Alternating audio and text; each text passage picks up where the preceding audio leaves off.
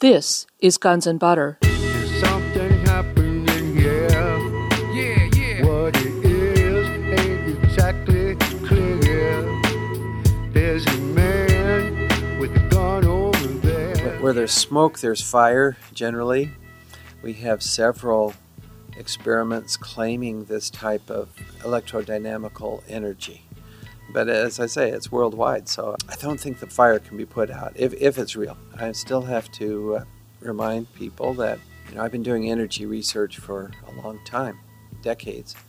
I find there are hundreds of people looking at this, just many people. There are 3 devices right now being very actively studied by this community. I'm not claiming that we have a proof of this yet, but I don't think we're far from it. I really don't. I'm Bonnie Faulkner. Today on Guns and Butter, Dr. Stephen Jones. Today's show, Earthquake, Fusion, and New Energy Research. Dr. Stephen Jones was professor of physics at Brigham Young University for 22 years. He was principal investigator for experimental muon-catalyzed fusion for the Department of Energy, Division of Advanced Energy Projects. In September of 2005, Dr. Jones presented his views on the collapse of the World Trade Center towers and World Trade Center 7 at a BYU seminar and published his paper, Why Indeed Did the World Trade Center Buildings Collapse? He retired from Brigham Young University in January 2007 amid controversy surrounding his scientific work on the physical evidence of controlled demolition on September 11th. His most recent scientific article, co-written with 8 other authors, was published in April of 2009 in the Open Chemical Physics Journal titled Active Thermitic Material Discovered in Dust from the 9/11 World Trade Center Catastrophe. Today we discuss Dr. Jones's recent research on earthquakes and energy. Dr. Stephen Jones, welcome. Nice to be here with you, Bonnie. Thank you. Stephen, you've been for several years now conducting very interesting research in a variety of topics, and I wanted to ask you about earthquakes. Now, I know you've been looking at this subject in depth and actually asking whether or not man-made earthquakes are a possibility. How has your research gone? How would you define it? As people hear about the possibility of man-made earthquakes, most people have not heard of this before, and therefore they tend to put up a bit of a wall. I recently had a comment from a fellow. His response to me was, I have it here. He says, who is really curious about the ability to make man-made earthquakes? The idea was never serious to begin with. It is better to dismiss such a silly notion out of hand. So you see, that's the kind of reaction you get initially, but as I looked into this, that is just not the case. Man-made earthquakes are actually quite common. U.S. Geological Survey, for instance, points out, and this is on their website, earthquakes induced by human activity have been documented in the United States, Japan, and Canada. Then they refer to the largest type of man-made earthquake, which was in 1967 so far, an earthquake of magnitude 5.5, along with a series of smaller earthquakes. And this was induced by fluid injection into the rock of the crust. So it's not really too surprising. And there have been a number of articles, actually, for instance, in Wired magazine that discuss the Wired magazine article discussed how to generate earthquakes. I mean, it lists several ways this could be done. For instance, with testing for oil, there's typically a bumping of the ground, a thumping, if you will, and this is used to generate seismic waves in the rock in order to determine the location of oil, for example. So it's very common. And a geophysicist, Close was his name, at Columbia University, estimated that about 1/4 of the earthquake activity in Great Britain is caused by human activity. A very interesting example people might not have heard of. This was in the New York Times, a coverage of earthquakes generated in Switzerland by a fellow who's digging into the Earth's crust to, again, inject water and get the water heated by the deep rock and then bring the hot water up as a source of energy. Unfortunately, the water proved to lubricate the rock, and where there's already stresses and fractures in the deep rock, this resulted in large earthquakes in Switzerland, which actually damaged homes. So clearly, man-made earthquakes can and have been produced. It's not pie in the sky. It's certainly not a silly notion. So these are all, these instances that you're mentioning, these are all documented instances of earthquake activity generated by human activity. Right, exactly. Yeah, man-made earthquakes. That's what they are. Now, Dr. Jones, what motivated you to embark on research on earthquakes? Well, that's a good question. I guess I get people asking me questions. What do you think about this? What do you think about that? And sometimes something catches my particular interest. In this case, I came across an article that was written about Nikola Tesla, much like we're doing here. He was interviewed by a newspaper reporter in 1935, and he discussed an earthquake machine that he built some 3 decades before that, and he kind of kept it quiet. But anyway, his story about his earthquake machine that he built and ran generated a fairly sizable earthquake, I found to be quite fascinating, and it led to other studies of man-made earthquakes. What exactly was the machine that Tesla had? Didn't he have a machine that he claimed could have brought an entire building down? Yeah, let me just read a little bit. This is from the July 11th, 1935, New York World Telegram newspaper. And Nikola Tesla revealed that an earthquake which drew police to the region of his laboratory, Houston Street, New York City, in 1898, was the result of a little machine he was experimenting with at the time, which, quote, you could put in your overcoat pocket. So just a small device. He said, in his own words, Nikola Tesla, I was experimenting with vibrations. I had one of my machines going, and I wanted to see if I could get it in tune with the vibrations of the building. Now, each building, and also other structures, including faults, earthquake faults deep in the earth, will have a certain resonant frequency. That is their natural frequency. If you think of a glass, say a nice crystal glass, and you tap it with your fingernail, it will give off a tone. That's the natural frequency. If then you apply an external sound of that same frequency, the glass will begin to vibrate more and more. It picks up that natural, it's called a resonance. So the driving frequency, when that equals the natural frequency of the object, then the object starts to vibrate more and more. And you've probably seen that demonstration where someone sings with a very loud voice. It's actually on YouTube. It is possible. Again, people think this is a myth that you can do it with your voice, the human voice, but you can. It's there on YouTube. So here's this woman. They tap the glass, and she gets the tone, and then she sings as loud as she can at that tone, and the glass begins to vibrate, and it breaks finally. The same with the building. It has a natural frequency, much lower frequency than a glass in general. But so back to Tesla. I wanted to see if I could get his little earthquake machine, in tune with the vibration of the building. I put it up notch after notch. There was a peculiar cracking sound. I asked my assistants where did the sound come from. They did not know. I put up the machine a few more notches. There was a louder cracking sound. Now, Nikola Tesla's, classic experimenter.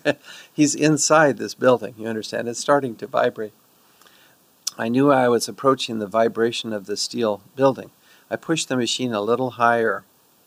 Suddenly, all the heavy machinery in the place was flying around. Now, this is just a little machine that apparently small enough to fit in your pocket. It's just thumping and thumping repeatedly and at the right frequency.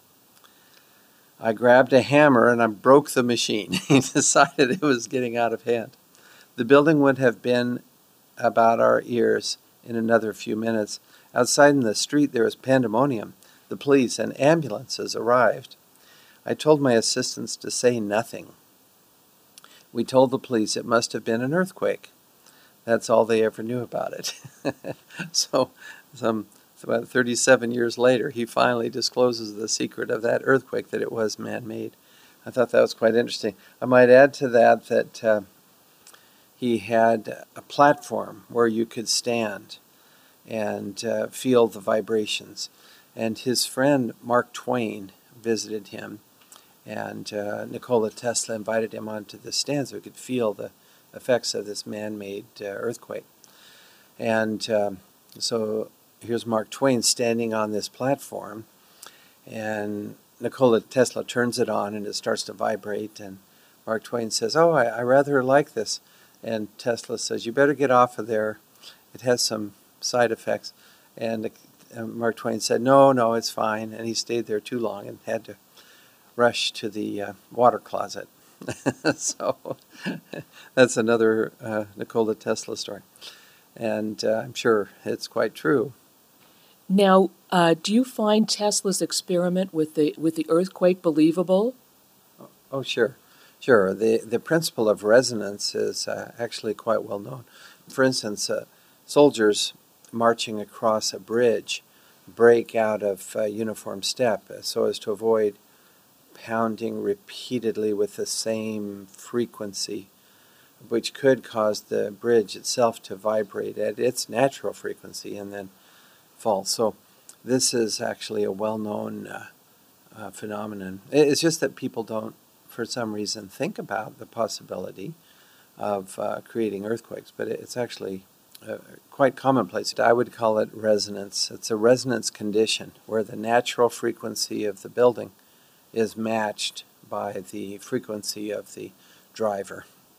And now, why would this then cause the building to collapse or the earthquake to happen? Yeah, because it's again like with a glass that you hit with its natural frequency of vibration. In a resonance condition, you're driving it more and more. Think of a child on a swing. We see that natural frequency for the vibration is pretty slow.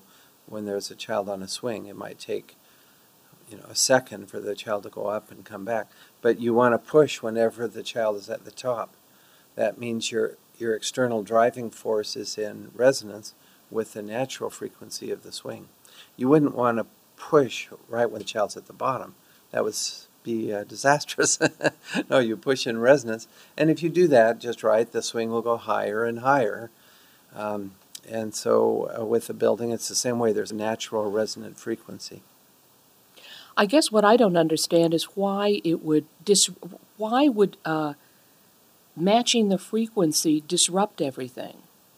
Well, it's if you think of this glass, it vibrates more and more as you hit it at the natural frequency.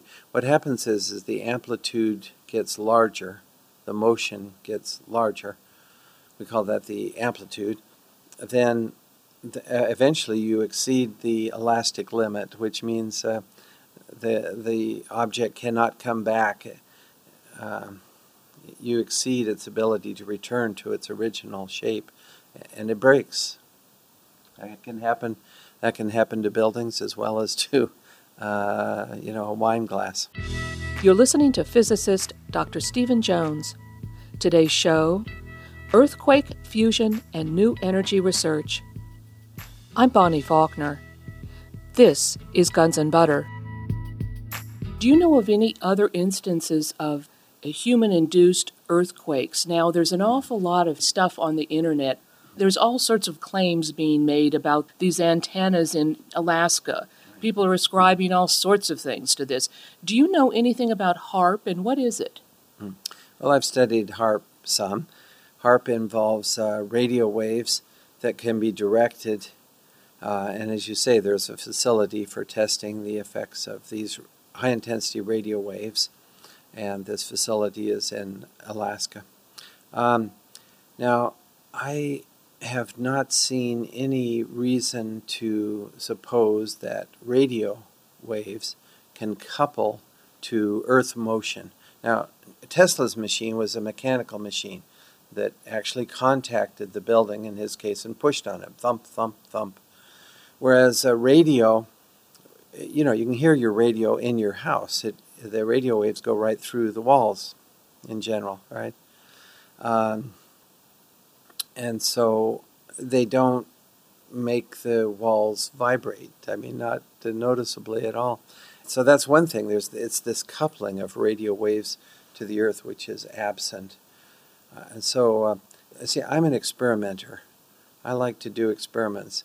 And I have actually worked with ground-penetrating radar. This is part of my archaeometry work at the university. So what that is radio, which is radar, and you send that into the Earth looking for pipes, for example. It can also help find large archaeological artifacts.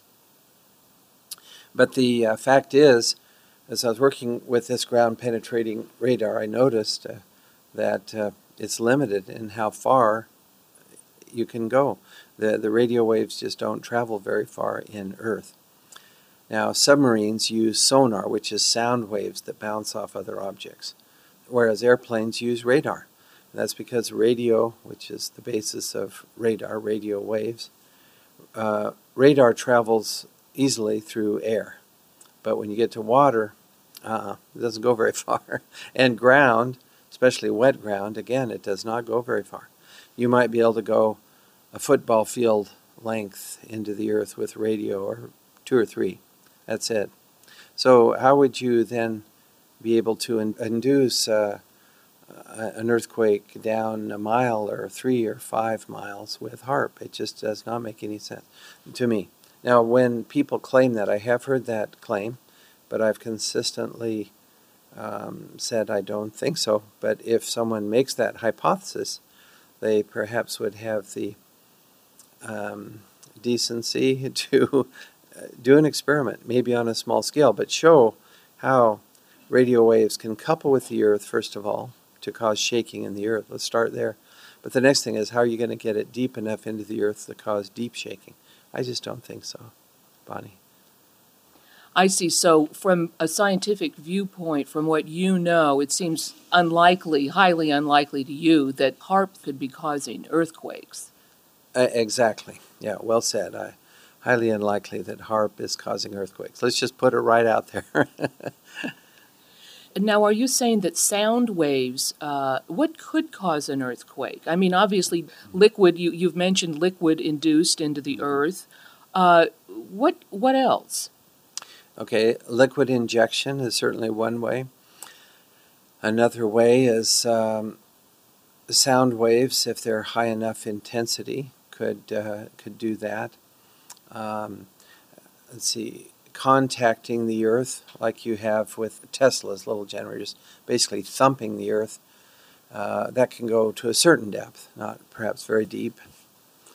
Those are the main ways. I think sound waves are about probably the best way to go any depth. Ultrasound, for instance, could travel in more of a beam-like pattern, where, like a flashlight beam, you see, ultrasound can be more like that and could travel to greater depths. But I don't really know how deep you could go. But yeah, that's one way. And the sound waves, that is different than a radio wave. Oh, yes. Yeah, radio is electromagnetic radiation. Sound wave is just a vibration in a material, such as air, as I'm speaking to you, or in the ground. Have you ever heard anyone underwater? They can sort of communicate. Or if you click something together, two rocks, you can hear that quite well underwater. So water conducts, and so does put your ear on the railroad track if there's no train near. But you can hear a long distance that way. So sure, sound will travel through solids, liquids, and gases. Yeah. And finally, with regard to earthquakes, I know that you've been looking into this subject for several years now. What kind of a reaction do you get? Well, you see, I don't know that I'll research it much more. I might, some, but there's the first reaction. Some people say, oh, man-made earthquakes, that's just impossible. But as we've gone through the illustrations of actual observed man-made earthquakes, as in Switzerland that we talked about, and Colorado with the fluid injection, quite a sizable earthquake there in Colorado. And in Switzerland, homes were damaged by these man-made earthquakes. And so that's the first thing, is to overcome this, ignorance factor. People just don't know that can happen. And then HAARP, on the other hand, some people just really think that HAARP, this radio station way up in Alaska, can induce an earthquake in, Japan. But there's really, I have to point out to them the physics difficulties in getting radio waves so deep in the earth. The earthquake in Japan was somewhere around 10 miles deep. I looked it up once, but it was very deep. I don't know of any way to get radio waves 10 miles into the earth. But if someone wants to show me the experiment, then I will take a look at the data. Can earthquakes occur where there's no fault? Oh, sure. That is to say, for instance, in Switzerland, where the fluid was injected into the ground, this was near Basel, there are cracks in the rocks and so on, and the fluid injected in there caused things to move. As I recall, there was no fault line there exactly, but nevertheless, the earth shifted sufficiently. And this was a couple miles down, apparently. They drilled, and then they injected pressure, water under pressure, and the earth moved and caused some quakes. So, yeah, it doesn't necessarily require a fault zone. And I'm assuming from what you're saying that if they were doing liquid induction into the earth and there happened to be a fault there, then they'd get what, a bigger earthquake?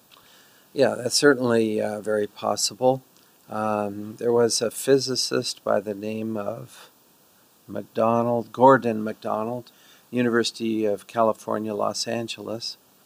And this was back in the late 60s. He published papers on the use of such technologies.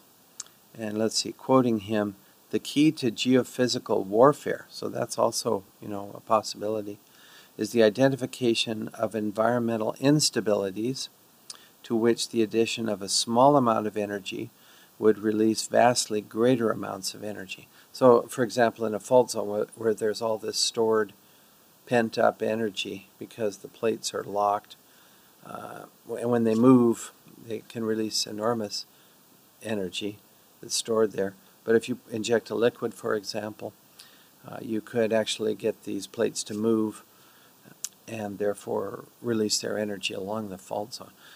As my son points out, this could be done for peaceful purposes as well, if you're very careful.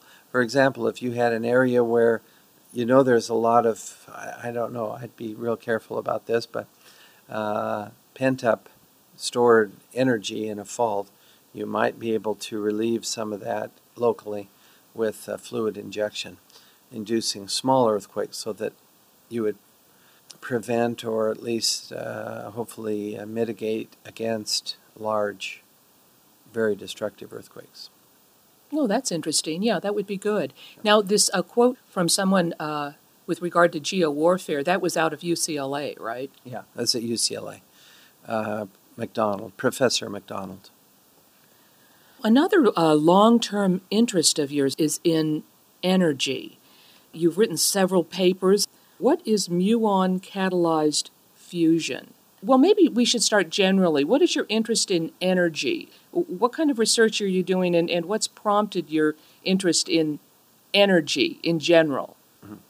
All right, my interest in energy goes back to 1979, probably, with the first proposal on energy, muon-catalyzed fusion, right about that time. And I've just always had an interest in how energy could be produced by non-conventional means. In other words, in particular, without relying on fossil fuels. So what could we do that's clean and sustainable in terms of energy production. So in the 80s and into the 90s, I did experiments on fusion.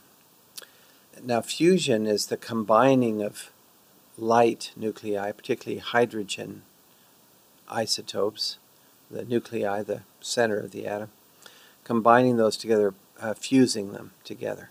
So it's a marriage of hydrogen isotopes at that subatomic level, the nuclear level. And this releases a great deal of energy. And there's no fission products because there's no fission. We're not going fission here, we're going fusion. And so we're looking at joining the nuclei together. And if you do that carefully, you can limit the radioactivity that comes out of the system. There is some, but you can limit that. You don't get the radioactive iodine that is a big problem with, in Japan, where they have these reactors that have broken, and you get the release of radioactive iodine in particular, and strontium, and all sorts of stuff that you don't want in your body. With fusion, it can be much better. For instance, joining together a deuteron and a triton, these are isotopes of hydrogen, heavier isotopes. Join those together and you get helium-4, which is ordinary helium, and a neutron. Helium you put into children's balloons, it's totally safe. The neutron gets captured and actually helps to produce tritium for the fuel for the reactor.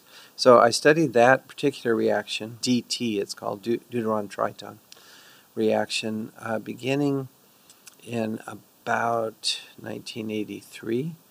And our first paper was in Physical Review Letters. I was the first author. That was in February of 1986. No, I have it in front of me, but that's actually our second paper, I think. And we had several papers. This is our first major paper. And that's the way science goes. You have smaller papers, so to speak, less prestigious journals. Perhaps this one is certainly one of the top journals in physics, Physical Review Letters. And it's called, the title is Observation of Unexpected Density Effects in Muon-Catalyzed DT Fusion. They received a lot of attention, and I was able to travel to universities and laboratories worldwide, really, talking about this work and performing the work. The work was initially done at the Los Alamos Maison Physics Facility. From there I went to Rutherford Laboratories in United Kingdom, over to KEK in Japan, talked to people in Switzerland and Russia, helped them, where I could get some experiments going in those areas. Dubna, for example, in Russia. So, it's a worldwide effort to try to understand muon-catalyzed fusion. You're listening to physicist Dr. Stephen Jones. Today's show, Earthquake, Fusion, and New Energy Research. I'm Bonnie Faulkner. This is Guns and Butter. The nuclei that we're pulling close together because the muon is heavier than the electron. Let's see if I can explain that. So if you have an ordinary hydrogen molecule, the nuclei of hydrogen are quite far apart. The fusion rate is close to zero. In fact, the age of the universe, you might get a few fusions. I mean, it's very small. When you just have, an electron, two electrons holding these hydrogen nuclei together in a molecule. Now, if you replace that electron with a muon, which is basically a heavy electron, that's speaking a little roughly, but that's basically what it is. It's another elementary particle like the electron, and it weighs 200 times as much. It's the cousin of the electron. So you can form a molecule then with a muon instead of electron, but the muon is 200 times heavier. And what happens in that case then is that because of the mass of the muon, the molecule is much, much smaller. And now fusion can occur in in less than a nanosecond. So it's very rapid. For DT, for example, deuteron triton, it occurs very rapidly. Now, it occurs so fast, now the muon's free to go induce another fusion and another and another. And so we say the muon catalyzes the fusion reaction. It induces the reaction without being consumed in the process. So it's a catalyst for nuclear fusion. Quite a good trick nature has provided. First observed by Louis Alvarez, and I talked to Professor Alvarez before he passed away a couple times. He's very supportive of our experimental research, and just had a lot of fun studying this. Now there is one problem. There's a fly in the ointment. Let's look at DT fusion, which is the fastest one that we could find, catalyzed by muons, the fastest fusion reaction. The problem is that you produce this helium nucleus, which comes flying out, and sometimes the muon gets stuck. We actually call it sticking to the alpha particle, which is the helium nucleus. And so we measured the muon alpha sticking coefficient. It's a mouthful, but which is basically the fraction of muons that stick to the alpha and are lost. And it turned out that our number was about 0.41%, less than half the theoretically predicted value. So that's good news, because you want that to be as small as possible, your loss of muons. But, and by the way, it caused some stir. There was a professor at UC Berkeley who just couldn't believe that the sticking coefficient could be so small. He thought we must have made some mistake. I won't mention his name. He came around later after other experiments came in and confirmed our result. We achieved 150 fusion, that is DT fusions per muon average in one set of conditions. That's the world record for fusions per muon, 150. That releases a lot more energy than is in the muon itself. But it's not enough for commercial power. But you know, it only misses by about a factor of 6 or 10. Couldn't find any way to bridge that gap, though. And again, it has to do with the muon loss, as the muon sticks 0.4% of the time to the alpha particle. And we just couldn't find a way around that. But it was our first close. We were so close. A factor of 6 in nature, that's not too far. So then, Dr. Jones, you're saying that you were able to create more energy with less energy put in, right? That you were actually able to create energy this way. Well, okay. A physicist like myself might object to the term create energy. Let me explain a little bit. What you're doing is you're rearranging the nuclei, and you're releasing stored potential energy. So the deuteron and the triton have a certain amount of energy. When you rearrange those to produce helium and a neutron, well, there's potential energy that's released. It's called nuclear potential energy. It's released just by rearranging the nuclei. Pretty good trick. And that's the fusion reaction, the basis of it. Well, then now you've also conducted experiments with regard to cold fusion, right? Now, what's cold fusion? Okay, well, first of all, muon catalyzed fusion occurs just fine at room temperature. That is, in room temperature gases of these hydrogen isotopes. So we used to call it cold fusion all the time. But then there's what's commonly called cold fusion now, was so named by myself and a colleague at BYU, Paul Palmer.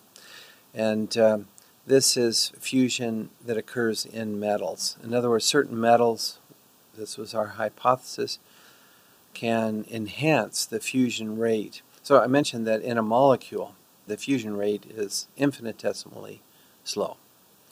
It's so slow that it's you really can't measure it experimentally.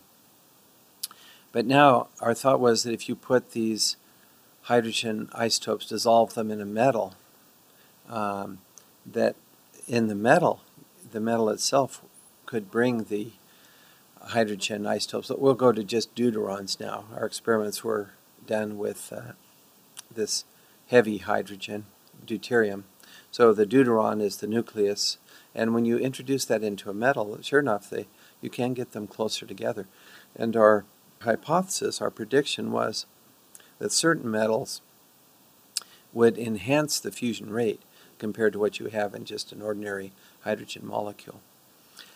So that the metal itself would become the catalyst for the fusion reaction. We call this metal catalyzed fusion. And of course, the popular press picked up the term cold fusion, and it's much easier than metal catalyzed, and went with that. We did actually publish a paper. This is a long story. Wow. It's interesting, science, the way it goes. But we published in Nature, probably the premier physics or science journal in the world.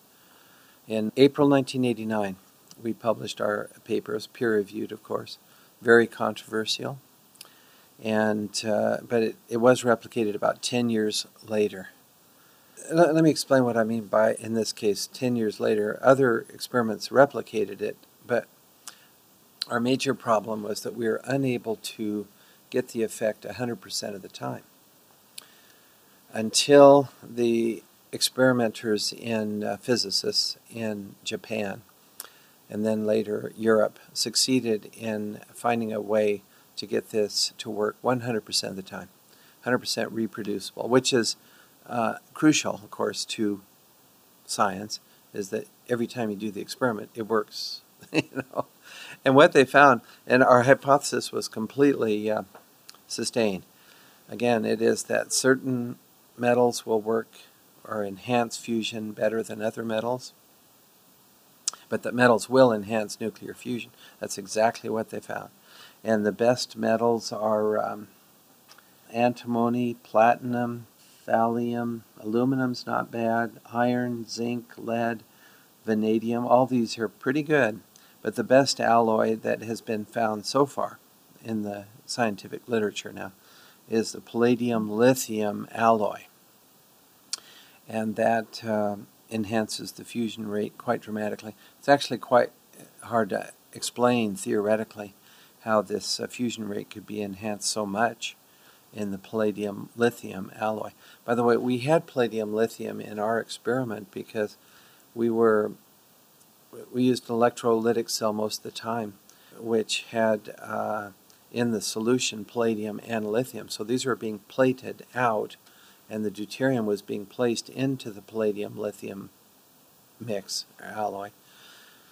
At the same time, we call that co-deposition, putting the deuterium right into the metals. They're being deposited on the cathode. And so it's really not too surprising that we saw fusion. The technique that was developed by the Japanese in conjunction with a very good Russian physicist, but the experiments performed in Japan, what was involved was a very low energy beam of deuterons impinging, that is hitting this metal. You choose the metal, and then you watch the fusion rate, and again at very low energy. So let's see, I've got this here. This is a publication in 2006. Our experiments go back to 1986, so 20 years till this publication. However, actually, this is from the European Physics Journal. There was an earlier publication by the Japanese group, but specifically the European group, Sersky et al., state that their experiments can explain the neutron production rate observed by Jones et al. At room temperature, and they cite our Nature paper. So that was confirmed. A lot of people don't know that, but it is true. So we feel like our experiments were put on very solid grounds, 100% reproducibility, reproducing the effect that we observed and claimed and published, 10 years before it was finally made 100% reproducible. Well, Dr. Jones, what's the significance of this research you've been doing? Well, the significance is that, first of all, it's very exciting as a physicist that metals will actually enhance the fusion rate.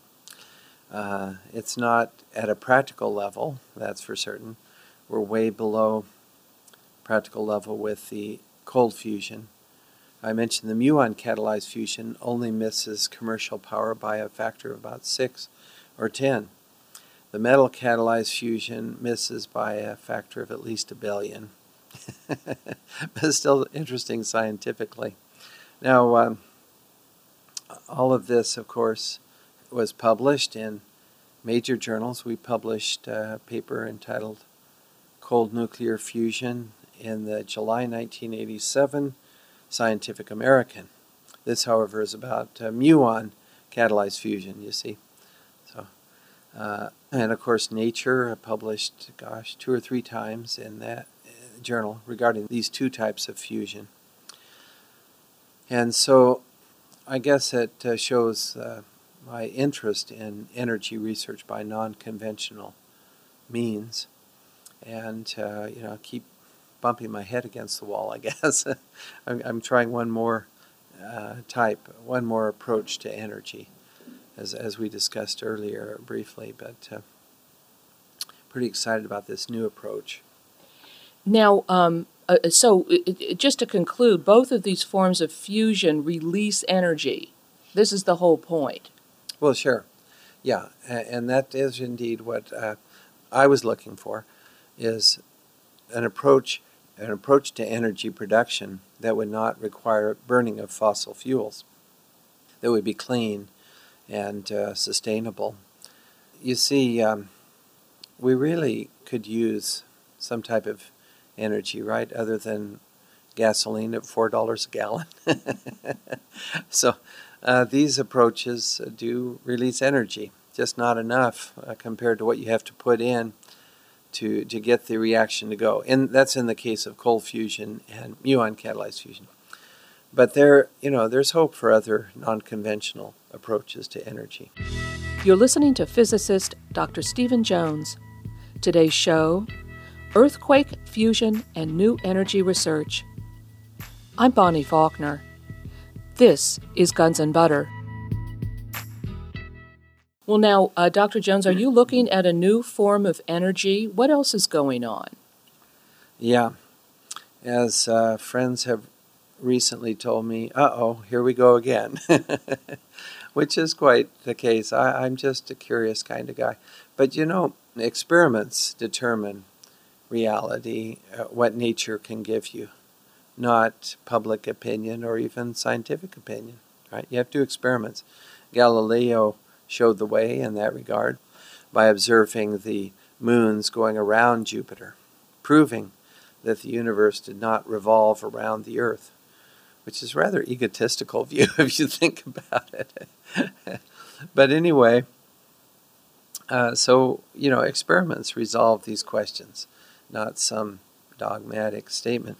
And in this case, starting just a couple of years ago, I began looking into experimental devices that are electromagnetic in nature. They all involve coil. You can think of a transformer, wires wrapped around a core, typically a ferritic or iron type core. And they all involve that. I started looking at this because I have a friend that was very interested in this, as trying to build such a machine. He couldn't succeed yet. Last year, 2010, I started looking in more detail at these devices. And then there are 3 forums, and they're international forums, that discuss these. I'm going to call it a new kind of dynamic energy. This is borrowing some terminology from the scientific literature regarding dark energy, which we don't know much about, but it gives you at least a hope that maybe there is some form of energy out there we could tap into. And the experimental basis, see, the Galilean approach is, let's do experiments. And that'll tell us. We may not know where the energy is coming from yet. I'm not talking here about a perpetual motion machine. No, the energy would come from somewhere.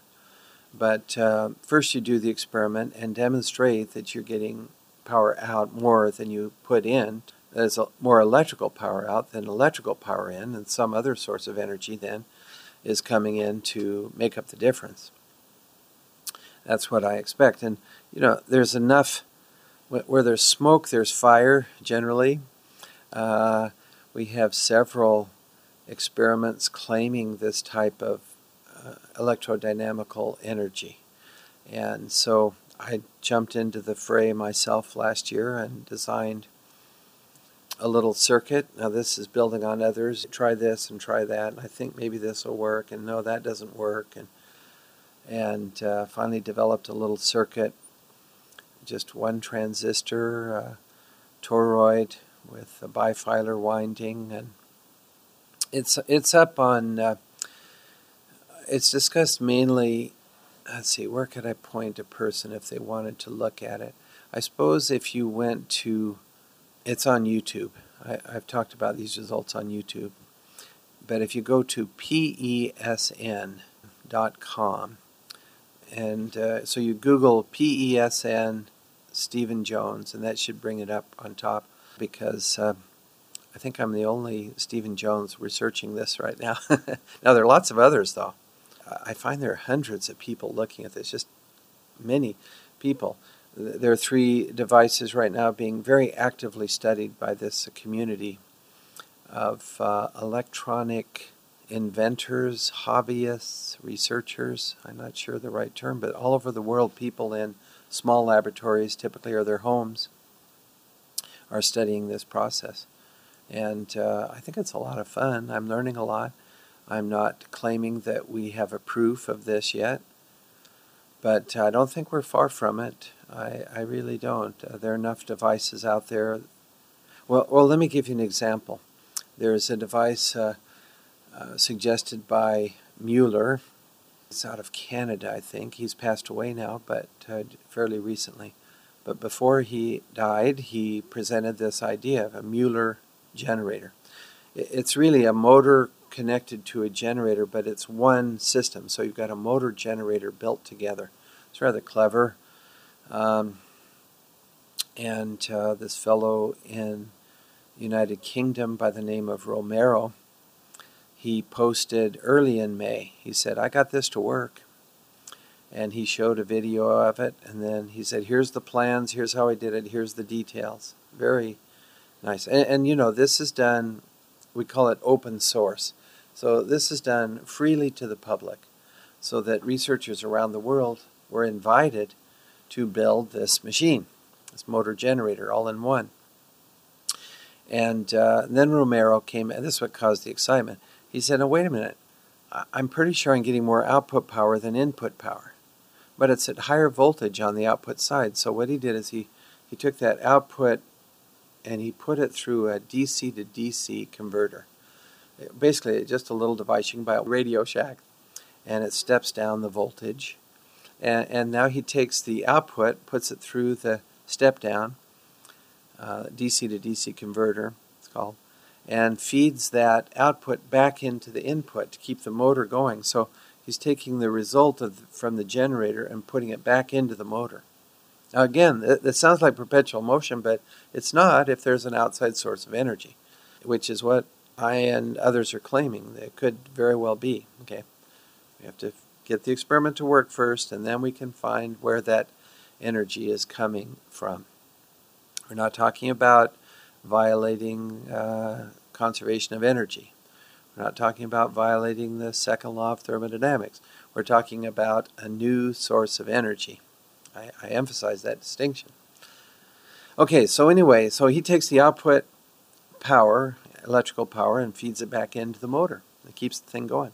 And people say, wait a minute, how can you do that? Can you suspend it, so we can see there's no wires attached, no capacitors or batteries that are just driving this thing. This thing's running at, high RPMs. I forget now, something like 1,000 RPM, something. It's really whizzing along. And it's lighting a light bulb, plus it's running itself. It's called self-running, which is the gold standard for this type of new kind of dynamical energy.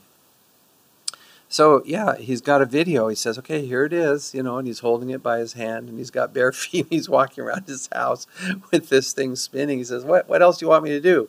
The output power comes out, you can see, and it goes in here, and I'm just holding it by my hand. There's no wires. Here, look, there's no wires attached. And this is on YouTube. Well, a few days later, and he's got his plans out there, and people saying, well, I want to try and build one of these. This is really great. Maybe we can solve some of the energy problems of mankind. Don't sell out, Romero. Don't sell out to big oil. We don't want this thing to be stomped on or whatever. Well, guess what? He comes on the forum. This is overunity.com. You can Google that, overunity.com, and Romero, spells Romero.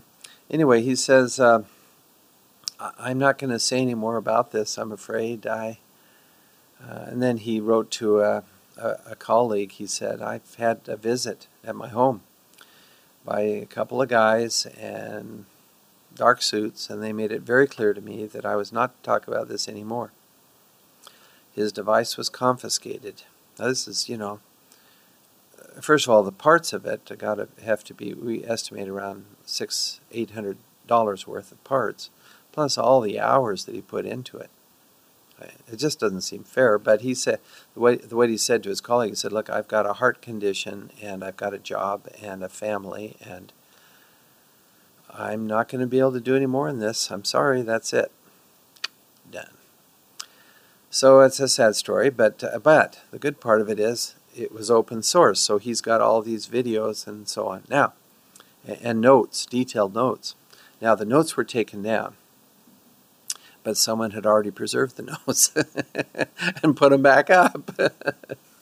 And his videos were taken down because he had put them up there. Well, somebody had downloaded those, of course, and put them back up.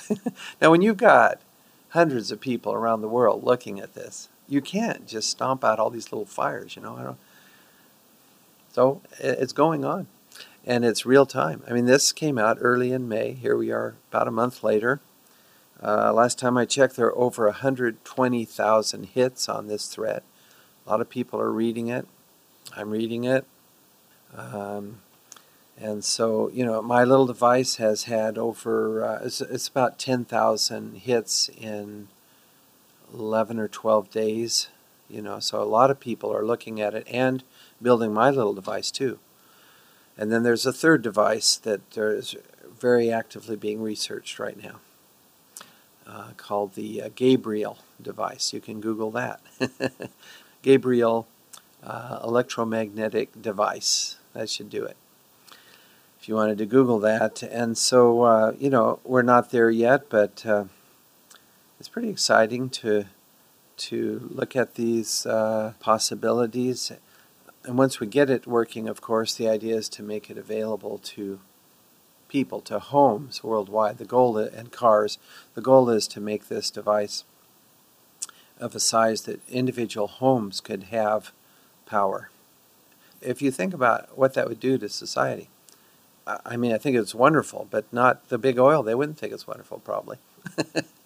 But, I mean, who cares at some level? I mean, they're charging us $4 a gallon for gas. We want to find something else, something I can run in my own home and charge my electric car and not pollute the atmosphere. I mean, come on, give me a break.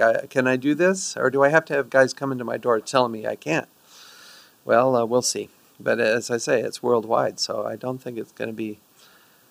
I don't think the fire can be put out, if it's real. I still have to remind people that, I've been doing energy research for a long time, decades.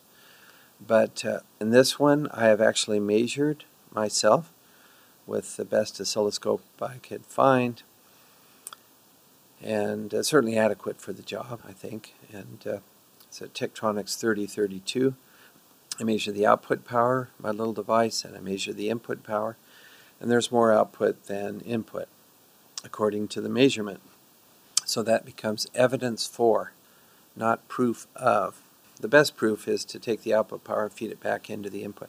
In my little device, the input is a direct current from a battery or a capacitor. And the output definitely has very large AC components, so you can't just feed it back in. You have to rectify it and do some stuff. So I and others are working on that problem of rectifying the output power so we can put it back into the input. And at the same time drive a light bulb or some other load. And then of course it has to be scaled up. We want to get up to the kilowatt range so it can function in a home and do some good. Well, what about Romero in the UK? Who did he receive the visit from? That's a good question. I actually posed that question on the forum. I said, does anyone, contact Romero? Can you find out who it was that visited him? Yeah, but no answer on that. He didn't say. He just said, I'm sorry, guys. I can't talk about this anymore. I am feeling scared. I'm not going to be discussing this anymore. Dr. Stephen Jones, thank you very much. It's been a pleasure, Bonnie. Thank you. There's something happening, yeah. What it is ain't exactly clear. There's a man with a gun over there. You've been listening to Dr. Stephen Jones. Today's show has been Earthquake, Fusion, and New Energy Research. Dr. Stephen Jones was professor of physics at Brigham Young University for 22 years. He was principal investigator for experimental muon-catalyzed fusion for the Department of Energy, Division of Advanced Energy Projects. Websites mentioned by Dr. Jones on today's program are Pure Energy Systems News at PESN.com. That's PESN.com. And the Energy Forum at overunity.com. That's overunity.com. Dr. Stephen Jones is a founding member of Scholars for 9/11 Truth and Justice, a group of scholars dedicated to 9/11 research using the scientific method at www.stj911.org. Dr. Jones is also co-editor of the Journal for 9/11 Studies, a peer-reviewed journal at www.journalof911studies.com. Guns and Butter is produced by Bonnie Faulkner and Yarrow Mako. To leave comments or order copies of shows, email us at blfaulkner@yahoo.com. That's blfaulkner@yahoo.com. Visit our website at www.gunsandbutter.org. That's GUNSANDBUTTER.org. Some serious times that we living in, G. And a new world order is about to begin. You know what I'm saying? Now the question is, are you ready for the real revolution, which is the evolution of the mind? If you seek, then you shall find that we all come from the divine. You dig what I'm saying? Now if you take heed to the words of wisdom that are written on the walls of life, then universally we will stand, and divided we will fall, because love conquers all. You understand what I'm saying? This is a call for all you sleeping souls. Wake up and take control of your own cipher, and be on the lookout for the spirit snipers trying to steal your light. You know what I'm saying? Look within inside yourself for peace. Give thanks, live life, and release. You dig me?